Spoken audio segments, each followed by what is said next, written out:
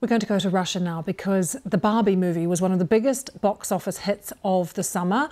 Now Barbie fever has reached Russia, as Steve Rosenberg reports. Russia's leaders accuse the West of destabilizing Russia. They say the West is plotting to break Russia up. They claim there's something ungodly about Western values. So they're not exactly tickled pink by her arrival. The Barbie movie has made it to Moscow, despite Hollywood sanctions over the Ukraine war. A pirate copy, that is. But Russia's culture ministry has criticised the film for doing nothing to promote what it calls traditional Russian values. MP Maria Butina wants Barbie dolls banned from Russian kindergartens. And as for the film... So for me personally, it's so far from the reality that I don't think it promotes what Russia wants to bring to the world today. What does Russia want to bring to the world? Well, some people call it traditional values. How can you talk about values as a representative of a country that has invaded its neighbour? Well, you know, we have a different position on that. We believe that actually NATO was so aggressive to us. You hear this so often from those in power here.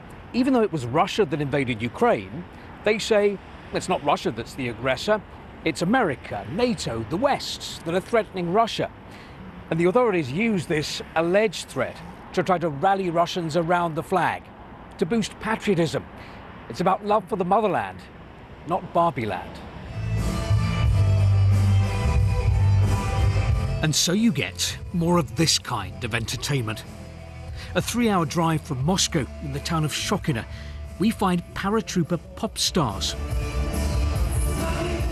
singing of Russia's invincibility. For this top of the patriotic pops, almost a full house. On the screen behind them, no Barbie or Ken. The occasional Vladimir, though. We will serve the motherland and crush the enemy, they sing, of the war in Ukraine. Do these patriotic notes strike a chord? To find out, in Shokhina, I ask people about the Barbie movie. Right now, we need patriotic Russian films to raise morale, Andrei tells me. And we need to cut out Western habits from our lives. Diana, though, thinks art is universal. To become a more cultured, sociable person, she says, you need to watch films from other countries.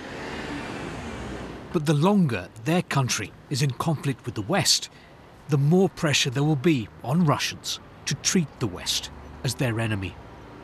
Steve Rosenberg, BBC News, Shokhina.